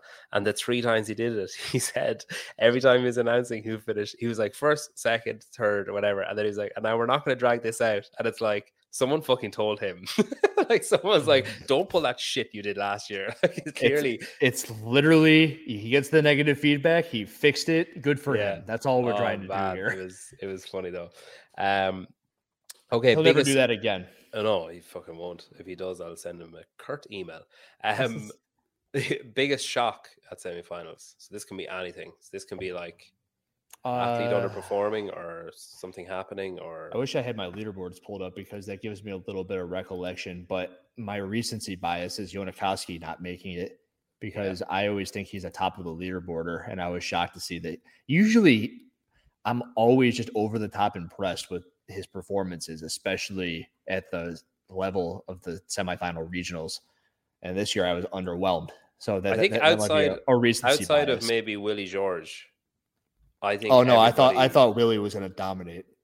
But I know, I mean, outside of him, I think everybody maybe thought of Yana as London's BKG. That it was just like, oh, he's definitely first or second, like, and okay, it's like, who are the other four? When you heard Janikowski was there, it's like, right, who are the other four? That was your initial thought, I think. So yeah, that was a big shock. I think as well, I heard an interesting one about Willie. So he obviously had surgery and was like injured and rehabbing and stuff. And some people said he was finished, but like publicly said he was finished, and like didn't hide the fact that they were claiming he was finished, and they were at the same event, like in different capacities. Interesting, so yeah, apparently he was like, we'll fucking see who's finished. So I think I reckon cool. I reckon had that not happened, he might have been like top 5. Whereas because it had happened, he was like first. As that was like, I think that's what the aim was. Willie's a cool dude. I like Willie. I've emailed him in English and French, and I haven't heard back. So okay. Also, I want to keep on going on that one a little bit. Yeah. You said what was the original question? The biggest shock? I don't think there's very much shock in CrossFit ever. And when it happens, there's always like a rationale behind it. The other one would be like Chandler Smith not making it, finishing 11th or 13th at Granite Games. I was like, I'm sure that's a shock, but it's also really not a shock. So it's weird when you ask that question that nothing like really popped out at me. It's the thing about, like, I love Chandler Smith. I think he's really cool. I think I have an entire video set up on Chandler Smith. I'd love to be friends with him. Together yet. I would like, too. Anytime I hear him on a podcast, anytime I see him, like, his persona just seems so engaging, so nice, so good. But like, I'm always left like, is he that good at CrossFit? Like, is he like, is it like a fame bias? Is it like that you're really familiar with the name, so you think, well, he's obviously going to win or come like first, second, third, fourth, fifth. So, and then when he doesn't, it's like, what? That doesn't make any sense. Like, there's other athletes that happens with that are famous, and then when they don't do well, you're like, wait, what? And it's like, just because they're famous doesn't mean that they're in the top, like the top of the top percentage. You know what I mean? I would say unbelievably, usually the two correlate a bit. And I would say maybe I see a lot of people not understanding his performance due to his like stature. Like, he's an imposing figure. Look at him. He looks like a Greek god walking around out there. And I think almost everyone expects for him to do that well because of that. Yeah. But usually those two things don't correlate, like looking the way he looks along with their performance. And you even heard Fraser talk about how he tried to like pudge up a little bit to perform better. And I'm not saying that's the method for Chandler. It probably is a little of what you're saying, just like the popularity. But I also think that it's a little bit of people looking at him and expecting more just because of the way he looks. And because they like him. It's like a will to succeed. And they like him, well. Yes. Yeah. Okay. Off the back of that then, let's define success, right? For a coach. So I've heard you talk about Ben Bergeron. What? I would never. And so I spoke to John Singleton, who's an amazing coach, works at the program, owns the program, Cavi Magala, Jacqueline Dahlstrom, others. And he said, very interestingly, he like Savannah needs to have him on. He's fucking amazing. Like, he's so intelligent, and he's so, like, you ask him a question and he'll answer it so quickly, but so eloquently, and he'll explain, like, he'll give a perfect long-winded answer, but like an enjoyably long-winded. You're not like, oh god, you're rambling. You're like, oh fuck, I never thought of it that way, or whatever. So I asked him recently about like pressure, and how, like, say like Christoph is Laura's brother, is going out with Gabby. He's big. He's like getting famous. Is there an expectation of success there just because of who he is? And then I was like, or like Jacqueline has been to the games. Is there an expectation of success there just because she's been to the games? And he said, like, yeah, you have that games thing where it's like, you've been to the game once, therefore you're expected to go there all the time. And if you don't go there, that's a failure. Like, you failed if you don't go back because you've been there once. Why can't you do it again? What are you doing wrong? And he was like, Christoph is an interesting one. He's like a bit of an anomaly because people do assume because of the name that you know, oh, he's obviously amazing. You know, he's obviously going to win because he's Laura's brother and Laura's great. And he said that then you have the rookies coming in and they always throw up shocks because people maybe aren't aware of them. And they're like, hang on, who the fuck is this guy? Where are they coming from? And, you know, like there's that kind of messes with the expectation that people have of like, Jacqueline was at the games, she's going to return to the games. If she doesn't return to the games, it's a failure. But then you have this anomaly coming in who maybe they know is coming, maybe they're aware of, but fans watching the sport are like, who the fuck is this? Oh, Jacqueline's gone to shit. She didn't qualify and this person did, and they're nobody. And I was curious. So he said that because of the Tias and Mats and Riches, that winning is success because they're like the winningest people ever, and all they do is win. So if you don't win, you're not successful. So if you finish second, there's now in CrossFit, if you finish second, there's a bit of a about it because it's like, well, Tia's going to win it like 6 times, 7 times, however long she wants to go for. So like, if you're not winning, then are you successful? And I was curious, as someone who looks at all those different training houses, you look at Max at Training Think Tank, you look at Ben, you look at John Singleton, Yami, Justin Cotter, like does it depend on the athlete? Does it depend on the coach? Does it depend on the training house? Does it depend on the year of what success is? Like, does Justin Cotter walk away from the games and Daniela Brandon doesn't podium and thinks, well, that was a failure or that wasn't successful? Does Ben have athletes, you know, one athlete inside the top 10 and think, fuck yes, that's exactly what we were hoping was going to happen at the start of the season? Or is anything below third just piss water? I think hindsight is 2020. And with that, all I can do is speak anecdotally about this, right? Yep. So with that, I've had a team, we missed qualifying for the games by 10 points in 2018. We were very close. Approaching the games, my teammates were all in the house that was, we're making it, we're going to make it, we're going to fucking make it. And I was in the house of, we'll be really close. We're in a Rich Froning's in our division, 417's in our division. The Kilo team that ended up beating us out was in the division.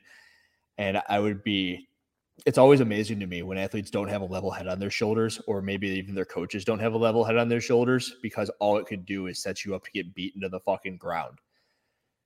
If any female athlete right now is going out there with the intention to beat Tia Toomey, and they honestly, truly believe it, or possibly their coach is putting them into a position to honestly, truly believe it, I think they're doing them a huge disservice. And I've also always chalked that up to the fact that it's like, Andrew, maybe that's why you're not this successful. Maybe you would have made the games if you were on the same head wavelength as your teammates and you thought you were going to make it. However, I think it's also absurd to have looked at the field last year and seen what Tia Toomey has done up to this point and expect to be even within 100 points of her at the end of the weekend. And I think that it's all about the way you put yourself out there. It's like you want to cut the gap as much as possible, with possibly the hope of like a slim chance that you might beat her. But if you go out there with the intention to beat her, and it's like, that's what you're putting out on the internet. So when I end up picking on coaches and athletes in this light, it's because I think that they're setting up everybody for some sort of a letdown. We can go back to the Chandler Smiths of the world. Like, if you see stuff out there about, this is what we're doing, time to go qualify for the games, la-di-da-di-da, and then he misses it by 11 or like by 7 or 8 spots. It's like, well, how does that feel? And I'm not saying that happened, because I don't think that I saw anything out there where that was the case, but I have seen it in the past where it's like, all right, all we're going to do this year is we're going to win the games. And then athlete finishes not even in the top 10. It's like, how did that do for your athlete? Probably not very well. And you brought up Maxwell Hodge. And I think he does a very good job of saying, our goal is to have our best year ever for Noah Olson. He usually has an up and a down year. So as long as this down year isn't quite as down, then good year for him. Yeah. So I know that's a long-winded answer, but I think that the overarching thing is to have a level head on your shoulders, manage your expectations, and look back on it and look to see if you've done everything that you could do. And in the case that was me, my team in 2018, I think we did everything we could do, and I'm very happy with our performance that weekend. Yeah. And that's how I've always left it. Yeah, no, it's interesting. I like that. Okay, well, look, we'll finish with a quick fire. Cool. So they're all no, they're not all either or. Some of them are. Okay, barbell or dumbbell? Barbell. Bike or row? Row. Ski or run? Run. Rings or bar? As in like Rings. bar. Rings. Cardio or gymnastics? Gymnastics. Coach or compete? Ooh. Coach. I know we don't know the workouts, but two males who qualify from the last chance. Can I pull up the list? Give me a second. I'll see how quick I can do this. Pull up the female one while you're at it, because I'm going to ask you that next. Semifinal. Do they have them populated? Is the next best question. If you go to Morning Chalk Up, they have an article, or they have a post on their Instagram with the list. It's like a swipe left, swipe. All right. Sorry about this. I should have these a little bit more. No, I probably should have had them. I'm very the best thing about the Sevan thing is that they just like Sousa's on the back end throwing all that crap up there. Journey, last chance qualifier. Okay. From the men, and it always depends on the workouts, right? So I like James Sprigg, depending on the lift that comes out. Yeah.